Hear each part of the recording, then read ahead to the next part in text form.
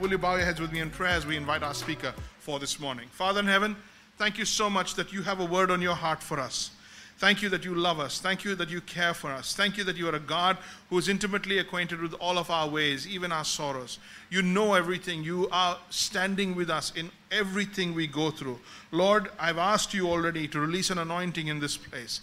I've asked you, Lord, to get through to our hearts. I've asked you to make us a church where people are healed, people are restored, people are reconciled, people are made right with God and made right with each other. I've asked you for a miraculous happening right here in 110001 in the heart of the city, which is the heart of this nation. Oh God, would you do a powerful work? Would you pound from here so the ripples of your blessing and your healing and your gospel go through the whole nation? I pray, Father, from this city, from this place, Lord, every state, every part of this country would be blessed. Start with us, oh God. We make ourselves available. We are willing to pay any cost, and we are willing to get out of the way so that Jesus may have all the glory. Now speak, Father God, because this is your word, and give me the talent. Give me the talent. Give me the giftedness. Give me the ability to get out of the way. In Jesus' name I pray. Amen. Fantastic. Part 5 already. And you know, the Daring Faith campaign or the Daring Faith series is actually a 10-part series. I've only taken 5. And you can imagine what a blessing it is, all the others. You can always go online. Pastor Rick Warren is the author of this series, and his stuff is up there. It's online. You can go back to it. You can even listen to the originals and get all the full 1 hour that he speaks for. You could do that. I have picked 5, and today is the 5th one. And if God has blessed you, if God has spoken to you, if God has done a work in your life, if God has raised a testimony, raised a hallelujah in your heart, then there are 2 ways to share with the church. You can either go outside and there's a video camera and you can give us a 30-second to 1-minute testimony saying, this is what God has done for me. This is why I'm thanking God. This is why I want to praise God. This is what I want to say on behalf of God. Just go out there and write a video. Or you could write it down. I think even that's available outside. Just write it down and send it in to us so that the stories, the testimonies that God is working in our hearts, and I know He is, will be out there. Let others know that God is at work in your heart. All right? So that's what this series has been all about, moving our faith to the next level. And today we want to bring the series to a close in today's finale. Today I wanted to end with, again, the invaluable benefits of our faith in Christ. I don't think we remember the benefits we have because we have trusted Christ. And I want to give you the good news, and I want to reassure you, and I want to lift you up and send you home encouraged that your faith in Christ has got you this. Your faith in Christ has rendered these benefits for you. Look at your screens. Look at Romans chapter 10, verse 9. That if you confess with your mouth that Jesus is Lord, if you confess with your mouth Jesus is Lord, and you believe in your heart, with your mouth, with your heart, you believe in your heart that God raised Christ from the dead, that He resurrected from the dead, there was a real resurrection, and He's alive today. If you believe in your heart and you confess with your mouth, you will be saved. You will be saved. That verse, one verse right there, it counters religion. It counters philosophy. It counters any kind of self-improvement, self-help, self-sufficiency, self-reliance. It counters all of that. It says if you will confess with your mouth and if you will believe in your heart just this fact, this truth about who Jesus is, you will be saved. God is the one who does the work. We are the ones who are saved. God is the one who does the work. We are the ones who saved. Religion says we do the work and God then saves us. Or we do the work and we save ourselves. Relationship with Christ says, you trust in me and I'll carry you through. You trust in me and I'll pay your bill. You trust in me and I'll wipe you clean. You trust in me and I'll heal you. I will bring you out of darkness into light and you'll never be the same again. That's what Jesus does for you. And that's what your faith has gotten you. Simple faith. Simple faith. Just confessing with my mouth and believing in my heart. It seems simple, but it's a lot heavier than that, and you know it. Do you dare to believe? Do you dare to have faith? That's the most important question you will ever deal with in your life. Because your eternal destiny hangs in the balance of your faith. And you're not sitting here, I presume, you're not sitting here with those who are about to have faith or desiring to have faith. Maybe there's one or two of you. But for the most of you, you are here because you have already placed your faith in Christ. And by your faith, God has placed you in Christ. And you have now received a positional salvation, not by performance, but by being in Christ. And Christ has risen from the dead. So we rise from the dead. He has gone to heaven, so we are placed in a position in heaven. And He is coming back again, so we will see our true selves again. Colossians chapter 3. So all of this is what your faith has gotten you. Your faith has gotten you more than your fears has ever gotten you. Your faith has gotten you more than your feelings has ever gotten you. Your faith has rendered and guaranteed you more than anything else. And when you see what your faith gets you in place of the facts, the feelings, and the fears in your life, you will invest in faith. I don't know if you understand what I'm saying here. You will invest in your faith. You'll go after faith. You'll build your faith simply because you know what is at store here. So do you dare to believe? Do you dare to believe? Today I want to take you through 4 basic benefits. I want you to run home happy, thankful that you are a person of faith. I want you to be grateful for what God has given to you based on your faith, because of your faith. Write this down. Number 1, everything I've ever done, this is so beautiful. Everything I've ever done wrong is forgiven. Everything I've ever done wrong is forgiven. Isn't that just amazing? Everything I have ever done wrong is forgiven. The fact I remind people all the time, especially in counseling, is this. When did Jesus forgive all your sin? When did He atone for all of your sin? When did He pay the bill for all of your sin?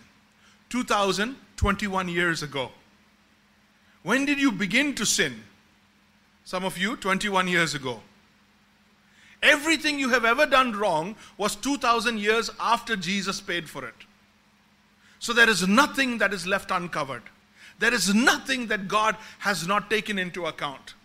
Since He knows all, sees all, and has paid all, you are completely and totally free. There is no record of your sin anywhere with Google or God. No one will be able to dig it up again and point a finger at you, either here on earth or in heaven. Nobody will ever know it or expose you because of the fear that you and I always have. We always live with this fear that one day I'm going to be exposed as this massive hypocrite, or this massive fraud, or this massive failure. We all carry those fears. We all do. But God has done with your sin what nothing else can do, and that is take it to the grave and kill it and bury it there. Because of the atonement, learn that word, love that word, atonement. My father used to break it up and say that's at one mint with God. Because of the atonement of the cross was a payment. The cross was a payment. The cross was payment in full. At the end of the cross, 6 hours of hanging on the cross, after end of 24 hours of torture and of trial and of anxiety and of all the beating and the loss of blood, Jesus hung on the cross and He pulled every last breath to be able to declare. That's why it's so important for you to declare with your mouth. He declared you free and paid for. He screamed out one word in Greek, tetelestai. Tetelestai. Paid in full.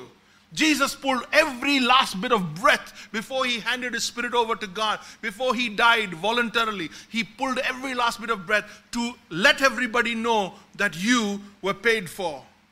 That you were redeemed, that you were loved forever, that you will never, ever face any encumbrance, any kind of hurdle to get into heaven. That nothing will stop you from being with the Father forever, because that was the Father's will. You say, 2,000 years before He knew me, before he saw how cute I was, before he saw how bad I was, before he saw what I did, before he dealt with my attitudes, before he dealt with all my running and my rebellion, how could he go ahead and forgive me? Because he didn't do it for you. He did it for the Father, because he loved the Father. Jesus loved the Father so much that he went and paid your bill no matter what it is, and wrote a blank check with his life saying, whatever your will be done. Whatever your will be done. Jesus did the atonement. Even if there's no heaven, and there is, and even if there's no rewards, and there is, even if there's nothing else than just salvation, even just being forgiven is more than we could have ever asked for from the Lord Jesus, and you have been granted that and more. You've been granted that. Just a clear conscience. Just a clear conscience. Many believers don't have a clear conscience, but you have a clear conscience. I want to say that again. Many of you don't have a clear conscience, but you have a clear conscience. So that's how confused you are. You're somebody with a clear conscience who doesn't feel like they have a clear conscience. And you need to look into that. Not today, but you need to look into that. And this is what this message is about today, and I want us to get into the heart of it. Most people carry secret guilt. Most people carry secret regrets. Most people carry secret shame.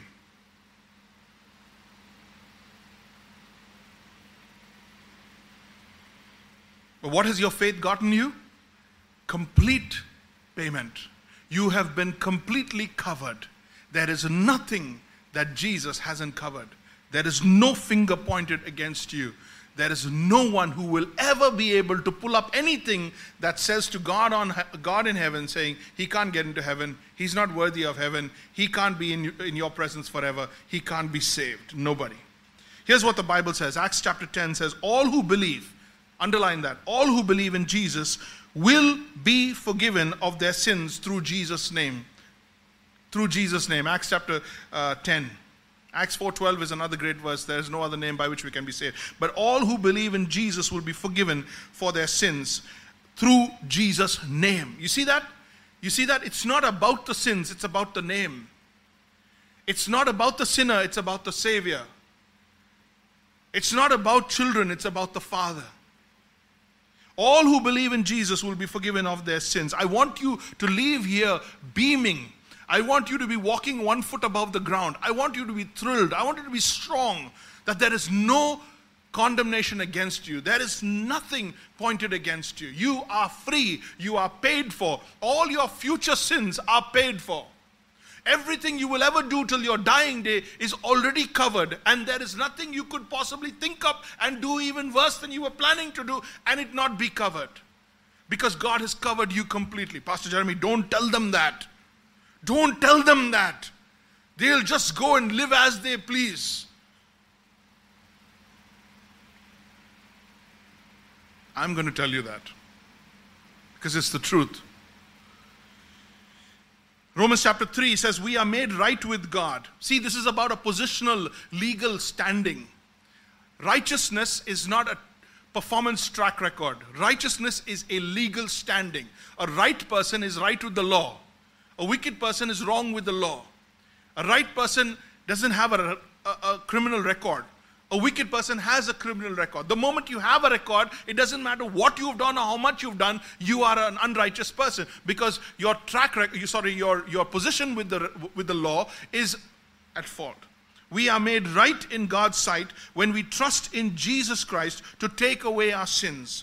And we all can be saved in the same way, no matter who we are or what we have done. My dear brothers and sisters, my dear friends, and those of you listening to me online, you may not even be listening today on the day I'm preaching. You may be listening to me weeks or months later. Forgiveness is what your faith has gotten you. And forgiveness is not a joke.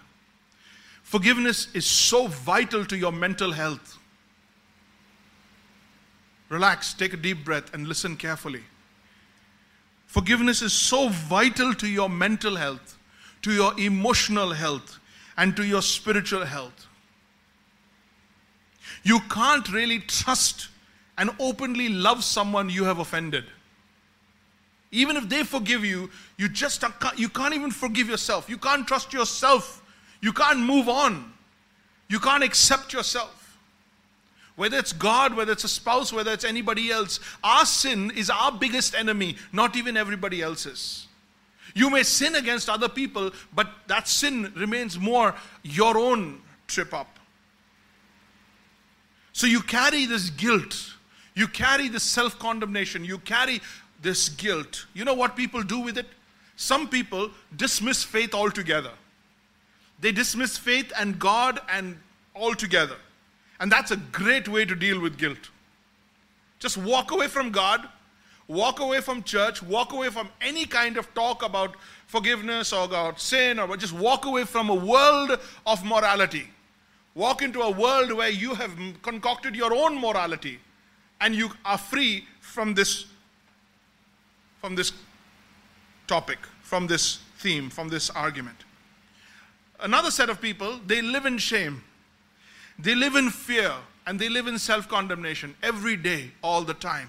Every day, all the time. Every time they look at themselves in the mirror, every time they see the faces and photographs of certain people, every time they think back to certain situations in their life, every time they think back to a certain place or a school or a situation or a club or a restaurant, they remember the wrongs that they have done and they live in shame, they live in fear, and they live in self-condemnation. And there's a third type of people. They live, move and breathe in the airspace of God's grace. They live, move and breathe in the airspace of God's grace. They find the platform of God's grace and they jump onto it and they stand in the grace of God. They stand in the grace of, they understand that my salvation with God, my standing with God is not a performance salvation. It's a positional salvation. I'm saved because of where I am, not who I am. I'm saved because of whose I am and not what I have done. I'm saved and I will always be saved for the rest of eternity because of Jesus and not because of me. So ab kya shuru karna hai performance mein? Am I not going to start now? So I live and move and breathe in the airspace of God's amazing grace. Covenant life. This church was formed on one verse. I have loved you with an everlasting love. With a long arm I have drawn you. And I told you on day one in Church Lane back in 2016, February 7th, I told you, I said, we are going to be a place of healing. We're going to be a place where people come in and feel and experience the love of God the Father. They're going to come back to the Father and they're going to be one again with, and they're going to experience the air of God's grace. Masuri jate na ekdam se, you come out of the thing and you get you get that fresh air. I'm speaking to Delhiites. Those of you who've been used to Delhi air and you suddenly go to Mussoorie up in the mountains or Shimla or somewhere and suddenly you take in that breath of cold, crisp, clean air and you forgot that oxygen existed. You didn't know that there could be air without pollutions or pollutants. And you take in that deep breath and you're like, I want to live here. But then you come right back down here again. My brother and sister, I want our church to live. I want us to be a testament and a testimony and lives and stories of people who know how to, we're struggling with sin in our daily life, but we're living in grace. We're struggling in sin in our daily life, but we're living in grace. None of you are righteous in your performance. All of you are righteous in your standing. All of you are sinners by nature. All of you are saints by calling.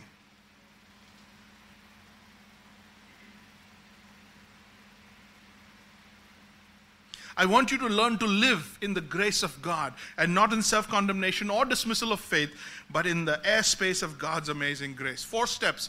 Firstly, you admit a sin that has come into your life, a pattern that's come into your life, a relationship that's come into your life. Then you move into confession and you say it out. This is wrong. This is wrong. This is against the will of God. This is not Christ-like. And then you share it with somebody and just say, I need to tell you that. I need to tell you that. This is called confession, and I'll talk about it in just a bit. Then we use the word absolution. Absolution is not in the Bible, but it's a technical term. It means somebody absolves you of that guilt. Somebody pronounces absolution over you. Usually a priest does that, and we'll talk about that in just a bit. And then there's a reinstating, like Jesus said to Peter, now that you have returned, strengthen your brothers. Now that you have returned, strengthen your brothers. Feed my sheep. Jesus said. Jesus took a sinner like Peter and turned him around and made him one of the most powerful characters in the Bible. Forgiveness is a powerful healing agent or a deterrent to your mental health, your emotional health, or your spiritual health. If you don't experience forgiveness and you are not able to forgive others, you will be emotionally sick, you will be mentally sick, and you will be spiritually sick. Look at what David did in Psalm 32. Psalm 32 is when he had just finished sinning with Bathsheba and he was wallowing in guilt.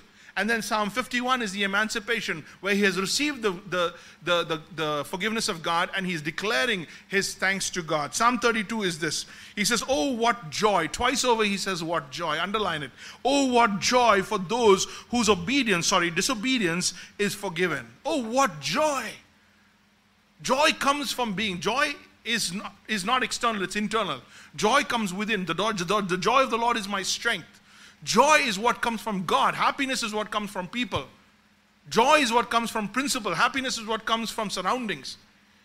Joy is on the inside, and you have joy because everything is right with God. Peace, everybody's looking for peace. Peace is positional. Peace is you're at peace with God, at peace with yourself, and at peace with people around you. A peaceful country is a country that is at peace with countries around it. Peace is not a sensation. It's not an after effect of a good meal. Peace is not something that you just feel it. Peace is a positional transaction. He says, oh, what joy of these whose disobedience is forgiven, whose sin is put out of sight. What a joy when you just deal with sin and you get it out of your life. Yes, what joy for those who record the Lord. What joy for those whose record the Lord has cleared guilt. Underline or box cleared guilt. When God clears your guilt, you are on your way to healing. You're on your way to fixing your mind, fixing your spirit, fixing your emotions. You cannot be happy, you cannot be functional, and you cannot be normal when you are carrying guilt. You cannot. He says, yes, what joy for those whose record the Lord has cleared of guilt, whose lives are lived in complete honesty, transparency. Then you get into the meat here in verse 3. He says, when I refused, those years when I didn't want to deal with my guilt, I didn't want to deal with I wasn't willing to see it as my fault. I wasn't willing to acknowledge my part in this entire, it was always everybody else's fault. It's her fault, it's his fault, their fault, mother's fault, father's fault, everybody else's fault but mine. Those years when I just refused to deal with my guilt, when I refused to confess my sin, those years, my body wasted away. Underline it. My body wasted away. It touched upon my physical well-being. I had ulcers. I had problems, stomach problems. I had mental focus problems. I had a foggy brain. I couldn't understand. I couldn't think. I couldn't deal with. I couldn't get sleep. With the less sleep, I got less deep sleep. With less deep sleep, less home...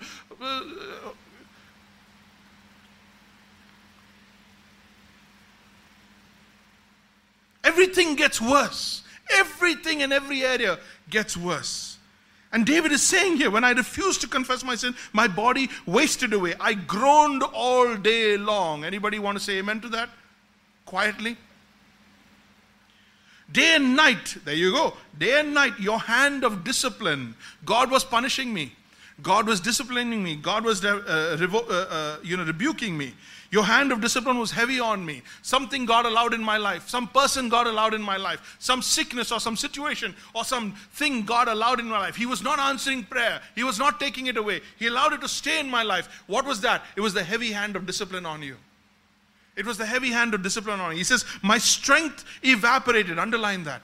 My strength, look at the word he uses. He doesn't say leaked. He doesn't say disappeared. He says evaporated. It dried up. I found myself without strength to be able to deal with people, deal with issues, deal with opposition, deal with cynicism, deal with criticism. I was great 20 years ago, but today I just don't have the strength to deal with it. Well, there you go. Day and night your hand of discipline was heavy on me. My strength evaporated like water in the summer heat. Finally, verse 5. I confessed all my sins to you. I stopped trying to hide my guilt. I came clean. He doesn't say he went and told the whole world. This is between him and God. He didn't write a letter and release it in Times of India. This is between him and God. He says, I came clean. I confessed my rebellion to the Lord. What happened? 2 last sentences. Come on, read it with me. And you forgave me. Say it with me. All my guilt, nice and loud, all my guilt is gone. Have you ever been there? Do you want to get there? Do you want to get to a place where every day, Monday, Tuesday, Wednesday, is lived free and light, because you owe nobody any explanation and you owe nobody any apology? What a place to be. Many live without either, the understanding of the power of Christ's forgiveness. They don't understand how it heals you mentally, emotionally, physically, spiritually. And many live without the regular practice of confession. The regular practice of confession and cleansing. But you, my brothers and sisters, you, my friends, you have been given forgiveness, and you have it. You have forgiveness. Why? Because you have trusted Jesus Christ. So he says, confess your sins to each other and pray for each other so that you may be healed. You have been given that. You have been given a community. You've been given a community of priests so that you may be able to share your sin, your brokenness with one another. Not the whole church, but 1 or 2 people. But I don't trust them. You start trusting them because they need to trust you too. This is called the priesthood of all believers. The priesthood of all believers. In our understanding, in our biblical convictions, we don't have priests who are sitting in a church to whom we go and confess. In our understanding of the biblical community of Jesus, we are all priests, so we can go to each other. And a priest not only prays for you, but has the power and authority to declare absolution over you. Is that not right? So which means God has given to each of you, as a benefit to your faith, the ability to absolve your brothers and sisters in Christ when they confess, to pray with them, confess your sin one to another, and I confess to you and you pray over me, and you confess to me and I pray over you. Kaam khatam. Right there, wherever you are, starting with husband and wife, starting with father and son, starting with families, starting with small groups. Right there, we are able to share with one another and take care of business. Each day, each week, sins dealt with. Can I ask you a question, a very personal question? How often do you take the garbage out in your house?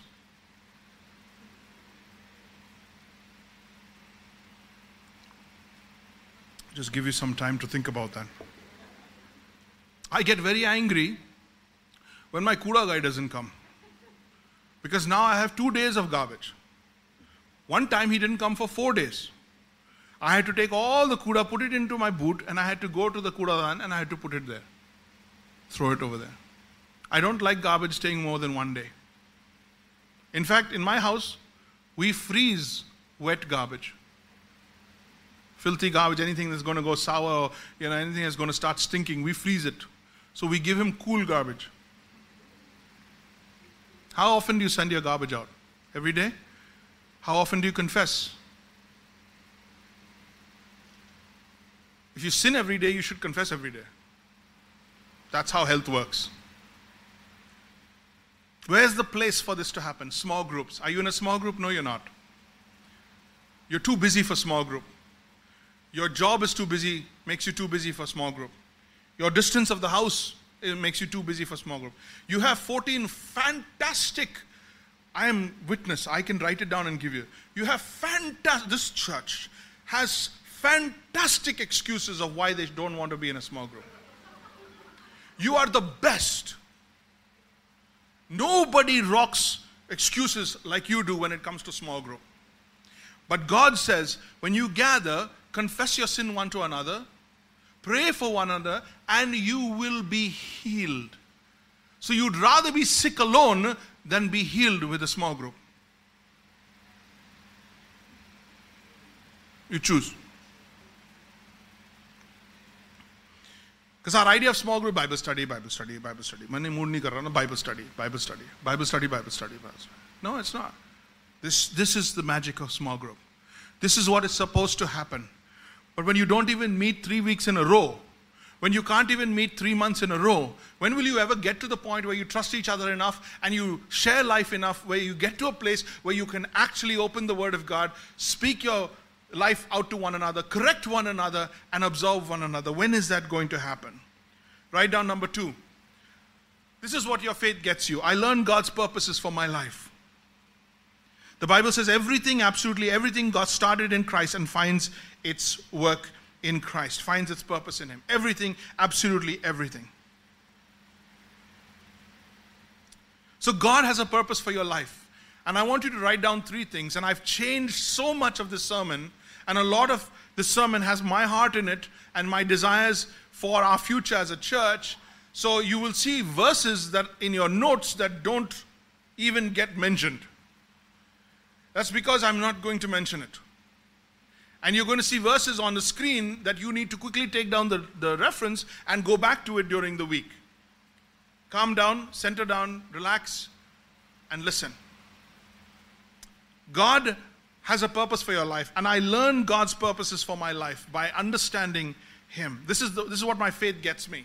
My faith gets me a clear job description for my life. My faith gets me a clear a prescription or a description for my life. He says in John chapter 15, verse 15 and 16, this is my life verse here, right here. I no longer call you slaves because a master doesn't confide in his slaves. He's using an analogy here. When you have a slave, you just tell the slave what to do and the slave goes and does it. But when you have a friend, you bring that friend into your plans. You bring that friend into the secrets, into your future, and you share that future with your friend. So he says, now you are my friends, since I have told you everything the Father told me. You didn't choose me, I chose you. I appointed you to go and produce lasting fruit. Underline that. Lasting fruit. Why? So that the Father will give you whatever you ask for using my name. My brothers and sisters, your faith has granted you friendship with God. So God doesn't treat you like a slave, but He treats you like a friend. So His purpose for you is for you to bear fruit. His purpose for you is for you to be fruitful and productive in His work. Fruitful and productive in His work, in His kingdom. You are friends of God. The Bible says you are ambassadors for Christ. Look at 2 Corinthians chapter 5, verses 18 through 20. And all of this is a gift from God, who brought us back to Himself through Christ. That's what your faith got you. And God has given us this task. What task? Of reconciling people back to Him. That's an ambassadorial task. For God was in Christ, reconciling the world to Himself, no longer counting people's sins against them. See, that's the goal God has. And He gave, after He gave it to Christ, then He gave this to us. He gave us this wonderful message of reconciliation. So, we are Christ's ambassadors. We are Christ's ambassadors. God is making His appeal now, today, through us. We speak for Christ when we plead, come back to God. Are you with me? What are we talking about? God has a purpose for your life. God wants you to be fruitful and productive. Not because you chose Him, but because He chose you. And He wants to bear fruit through your life. He wants to bear fruit through your life. The second purpose God has for you is that you will be a voice for Him. You will be ambassadors for Him. A missionary for Him. God wants every single one. The church shouldn't be sending missionaries. The church is a group of missionaries. Each of you is a missionary. We are on mission for God. We are ambassadors. So we need to commit to, apply, and go after being a missionary. We need to commit to, apply, and go after being an ambassador. You don't become an ambassador because you won something in school. You become an ambassador because you head towards that goal and you work towards it with all your heart, with all your strength, and with all your mind, and you grow in that discipline until the government of India sends you as an ambassador to another country. This is not an overnight thing. This is something that you work towards. Missions is something that you work towards, and God wants you, maybe some of you, to leave your jobs and go into missions. Listen very carefully this morning. God wants every single one of you to be on mission for Him. He wants you to be a friend of God, which means you're not a slave. Just do what you're told. You're a friend, which He shares His heart with and He shares fruit with, the fruit of His work. Number 2, that He makes you His ambassador. You go in His name. You go in His name. There are many vacancies for missionaries today. many vacancies, hundreds and thousands of vacancies for missionaries today, waiting for you to decide to go into it. Can I mention some of the missions vacancies for you to decide today that you are going to go in that? Today, the 10th of October, you will decide, God, for you, everything for you. I'm going out. If I have to change my job, I'm going to do it. If I have to change my line of work, I'm going to do it. But I'm going to go into missions. Number one, the number one place where you could be, one of many, one you could be as a missionary, where there are vacancies for missions, is the IAS. Will you do your civil service exams? Will you work hard for it? Will you get into it? And will you become an IAS officer? Will you pass your IAS and get in and get selected and become an IAS officer and be a missionary for Christ? There's the IFS, the Indian Foreign Services. Would you dare to be a missionary and get into the IFS and go where the country sends you? Would you dare to be an IPS officer and get into the system and get into the protection of this country and those who are without protection, those who are undertrodden, those who are... There's missionary vacancies in the IPS.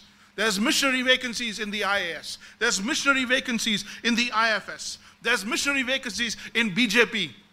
There's missionary vacancies in the Congress and in the AAP party. Would you go into politics? God wants you to go into politics.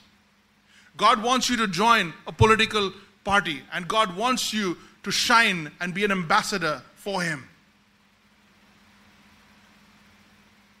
God wants you to choose a career and choose a platform that has influence.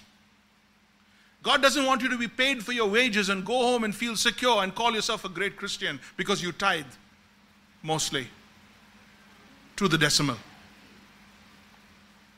God wants you to be in places where it's tough, where it's hard, where it takes great faith and great strength of God to carry you and be a person of integrity and be a missionary there. There are vacancies in Indian politics for missions. There's vacancies in business. God wants you to go into business.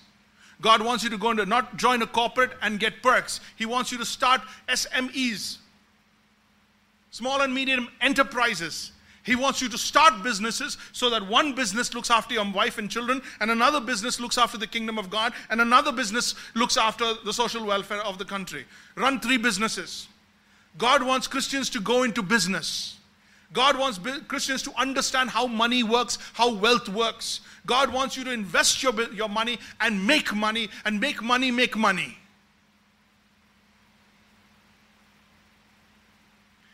There are missions vacancies in business. There's missions vacancies in law, in the judiciary. God wants you to decide to become a missionary and go into the law. Go into the judiciary. Go into the law discipline. Pass the bar exam. Get into an agency and work. Become a lawyer and work as an ambassador of Christ. God wants you to go into the media, even Republic Channel. Even Republic Channel. Because you're supposed to be salt. And salt keeps from decay. And what the world needs, what media needs today, is truth tellers. Not whistleblowers, but truth tellers. And God has given you the wherewithal, He's given you the backup, He's given you the background, He's given you the education, He's given you the money, He's given you the loans, He's given you absolutely everything, and He's given you a church that believes you need to go into IS. There are missions vacancies in all of these areas, and I'm not asking you to go into church ministry. Don't go into church ministry. Don't go into full-time church ministry and your orthodox, conventional way of thinking what missions is. Forget that. Forget it. Forget it. We're not going to support you anyway.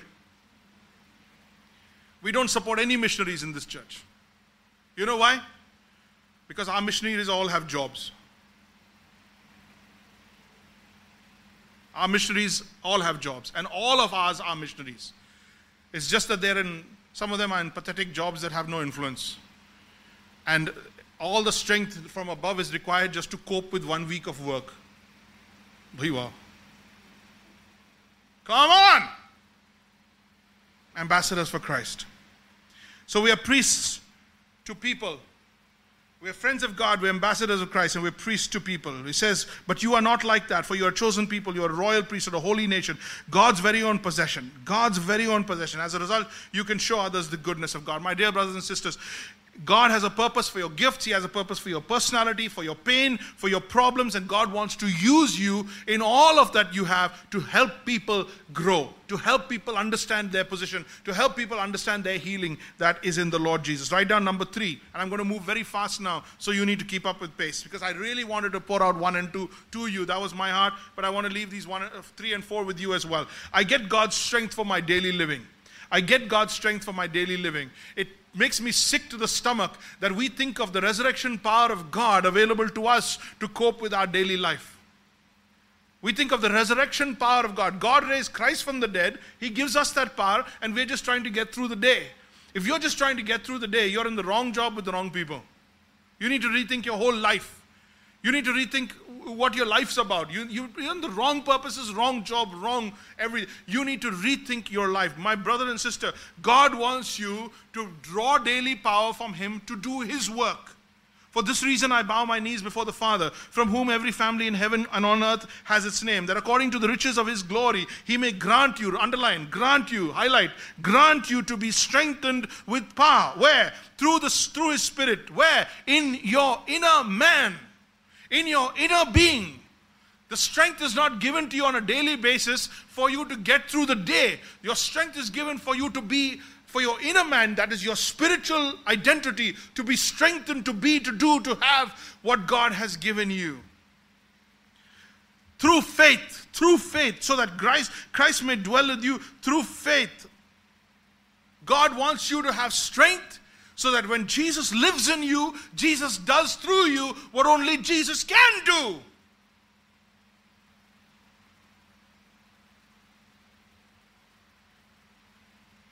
A daily surrender results in a daily empowering. A daily quiet time results in daily power. A daily download, a daily recharge results in daily power. You don't spend time with God. You want to rush through a verse. You want verses to pop out and hit you. You want inspiration instead of instruction. You just want to tick the box that you've been with God rather than actually be with God. And you want God to reveal Himself to you, to show you His wonderful ways, to show you His wisdom, to take you to great heights of glory, to give you impetus, to give you success, to give you glory in the things you do. You want everything you do, everything you touch to be blessed by God, when you can't take 5 minutes of your so-called busy life to just shut up and be quiet in His presence and say, Lord, I've put off my phone, talk to me.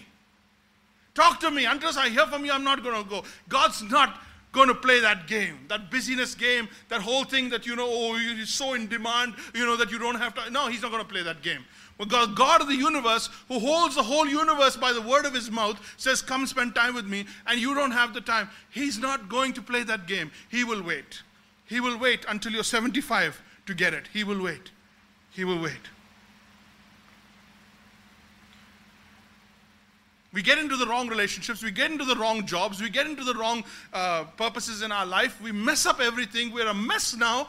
We don't go back to Christ to fix that mess, and now we're just coping, and we want God to give us His power to live that same mess out. Rather than saying, enough, go back to God and say, Lord, what would you have me do? Yes, I agree. Yeah, I agree. We have God's strength to cope with life's challenges, life's calamities, and life's contingencies. Yes, He loves you. He loves you. He's going to give you strength. He's going to carry you. All those verses are true.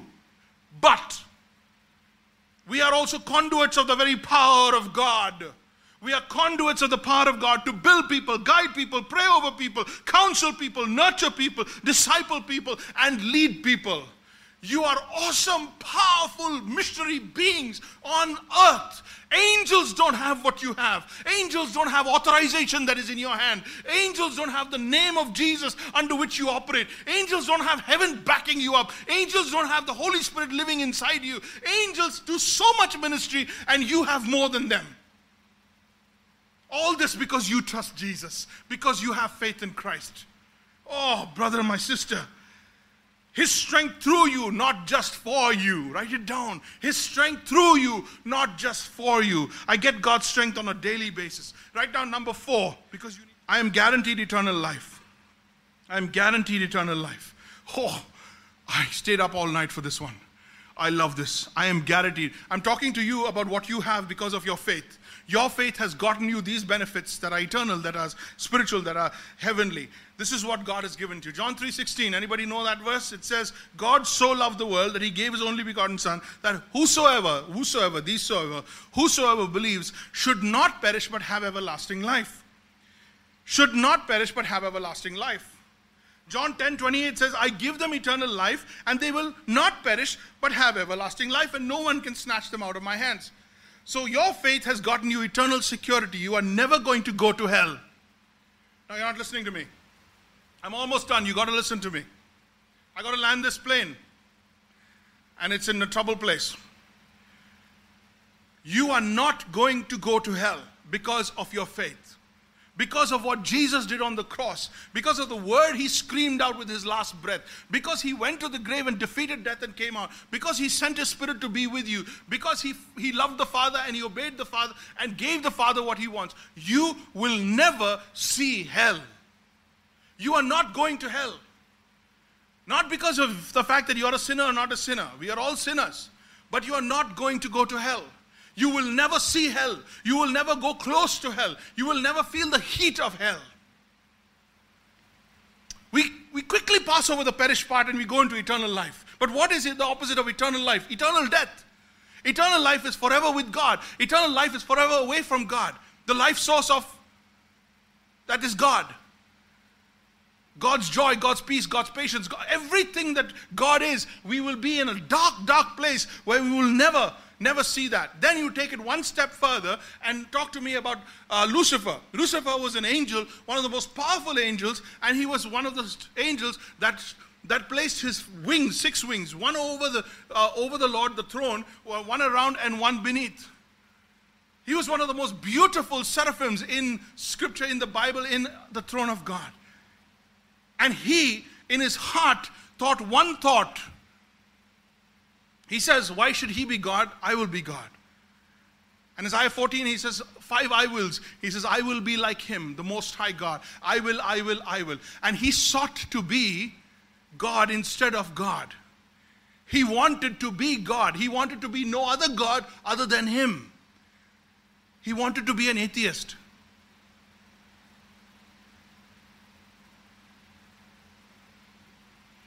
Because if you listen to an atheist very, very carefully, sooner or later, the tone of self-reliance borders on self-worship. And because of that one thought, not a track record, not all the things he has done in the past, because of that one thought, God opened the chute under him, the floor opened under him, and that guy fell. And he took 1/3 of the angels. What did they do? I don't know. But here's where you got to get serious. 1/3 of the angels and Lucifer himself fell to the earth in that one moment, only because he thought he would rather be God than God. One thought of pride made him unfit for heaven. One thought of God, wanting to be God, of pride made him unfit for heaven. That means even one thought of pride makes you unfit for heaven, which means none of us are fit for heaven. So God threw him out into utter darkness and prepared a place for him and for the 1/3 of angels, a place of torment where beings, living beings who are outside of time, space and matter, beings who are powerful and outside of time, space and matter could be kept and tormented forever and ever and ever. That's hell. Is it good that there's a hell? Yes. Because God is angry and God hates sin, and there needs to be a place for those who go against rebel against God. God hates fornication. God hates rape. God hates hurt. God hates when little girls, 3-year-old girls are raped. There needs to be a hell. There needs to be a hell to show that God is a holy God and God is a just God. God is a loving God. How can God send anybody to hell? Easily. In one thought, Satan was dropped forever. And one day he's going to be thrown into the lake of fire that was prepared for beings outside of time, space, and matter to torture them. There is a hell. You bet your bottom dollar there is a hell. As long as there is the wrath of God, there is a hell. As long as God is holy, there is a hell. And you will never see it. You will never see it.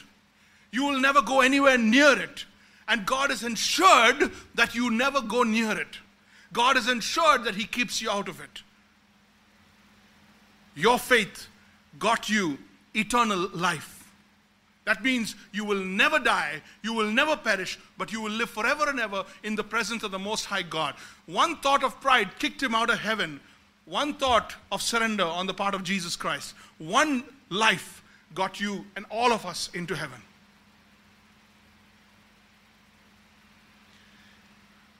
I give them eternal life and they will never perish. No one will snatch them out of my hand. Eternal life, you've got to talk about hell. You've got to understand that you're not going to hell. And you also got to understand that you will live in fellowship with God forever, regardless of your body. In a few years from now, maybe tomorrow, maybe in 50 years from now, not 50 years, make it 38. My body, this body, and all of its, weight loss program and everything is going to fall to the ground. It's going to fall to the ground. And somebody will bury me. I'm going to bury you, but somebody will bury me.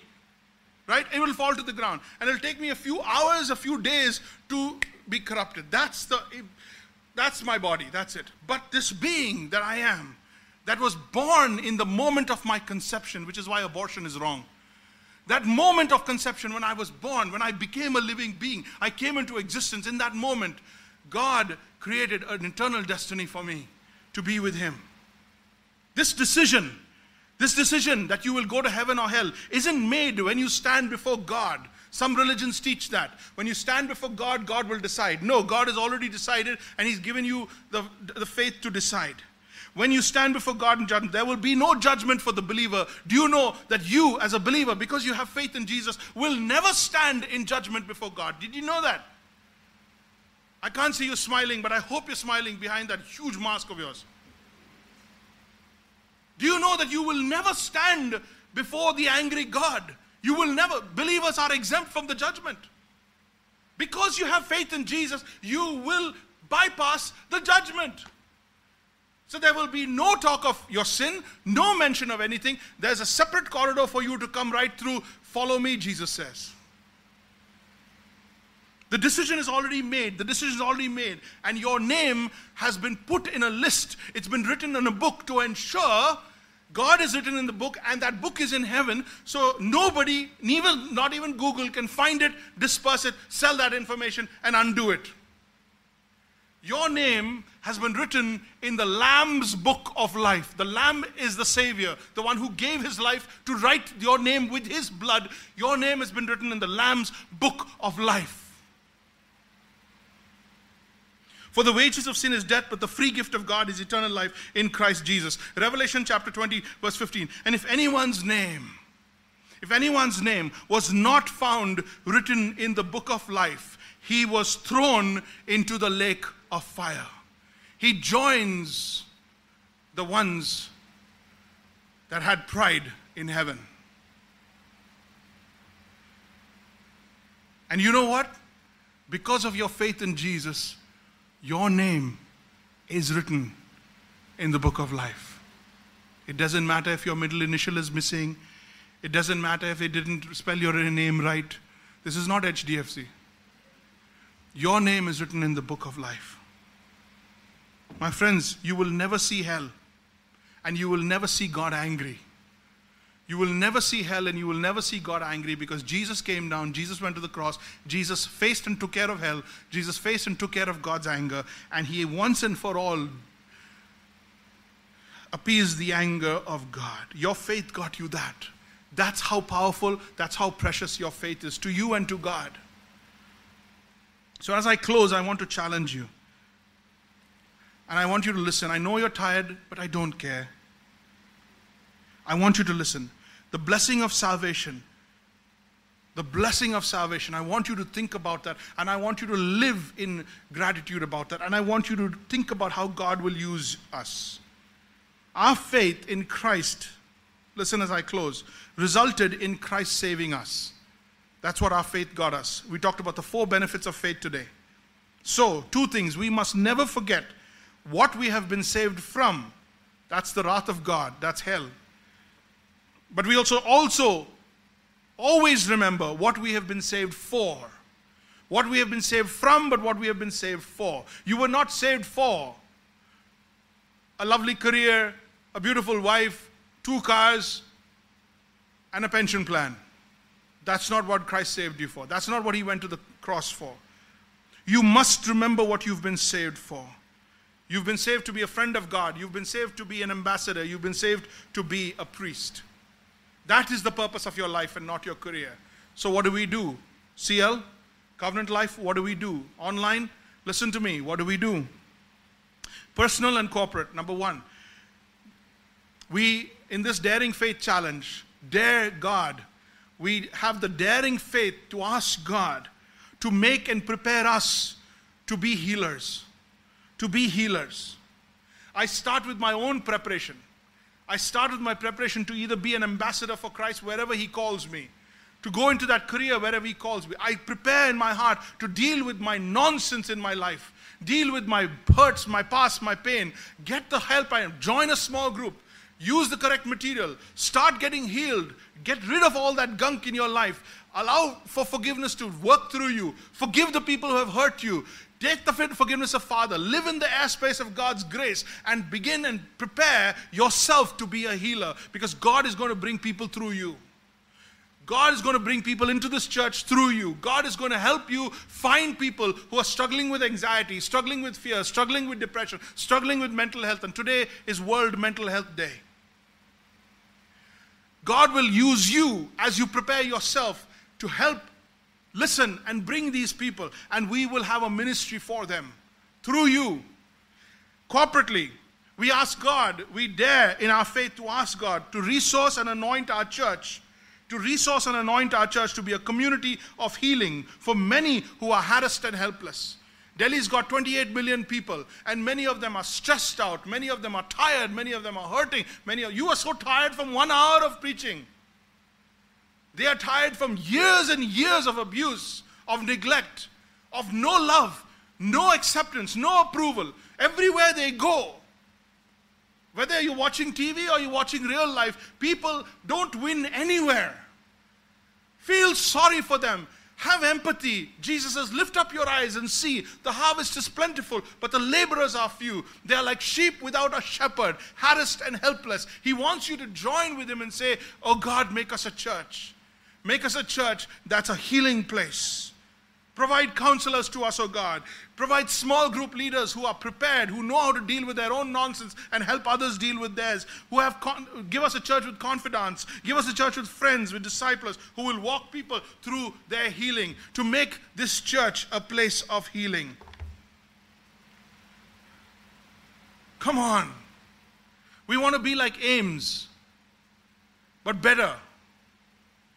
Imagine a church like a hospital where the patients come in 2 ways, either through OPD or they come into the ER. Either they come in with emergency needs or they just come into the OPD looking for general treatment. And either way they come in as patients. And then they're healed. And the same patients become nurses and doctors and lab technicians and hopefully not anesthetists. The same ones become that. Sometimes God will bring doctors and nurses directly to this church. But for the most part, there will be patients who were patients but now have become nurses and doctors. Are you with me? Do you get this? Do you care enough to not care about your tiredness and your day's plans and just listen to what God wants us to be and to do? My brother and sister, we have got to be more than a church that meets on Sunday morning in the privacy of 4 walls, sings our songs backwards, and goes home feeling good about ourselves. We have to be different. Otherwise, there's no point. We should just shut shop. And if you're with me, get on board. Just declare to God today that He is going to use you, prepare you, help you work through your nonsense, join a small group, go through the material that we're going to offer to you in the next few weeks, and cleanse yourself out. Heal yourself and then get ready to be offered to be used for the healing of many others. As a church, we ask God, Oh God, use us. Set up a mental health ministry in our church. Allow us to be a model church that knows how to heal people and how to help people walk through their pain. Please take a moment, bow your heads.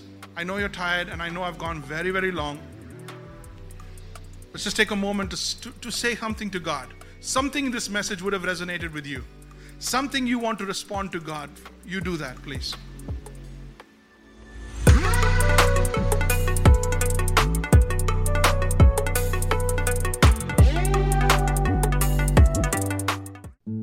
Hi, I'm Jeremy Dawson, and if you liked what you just saw, if it was a blessing, then hit the subscribe button. Come on, you can do it. Hit the subscribe button, hit the bell so that we know you want to hear from us.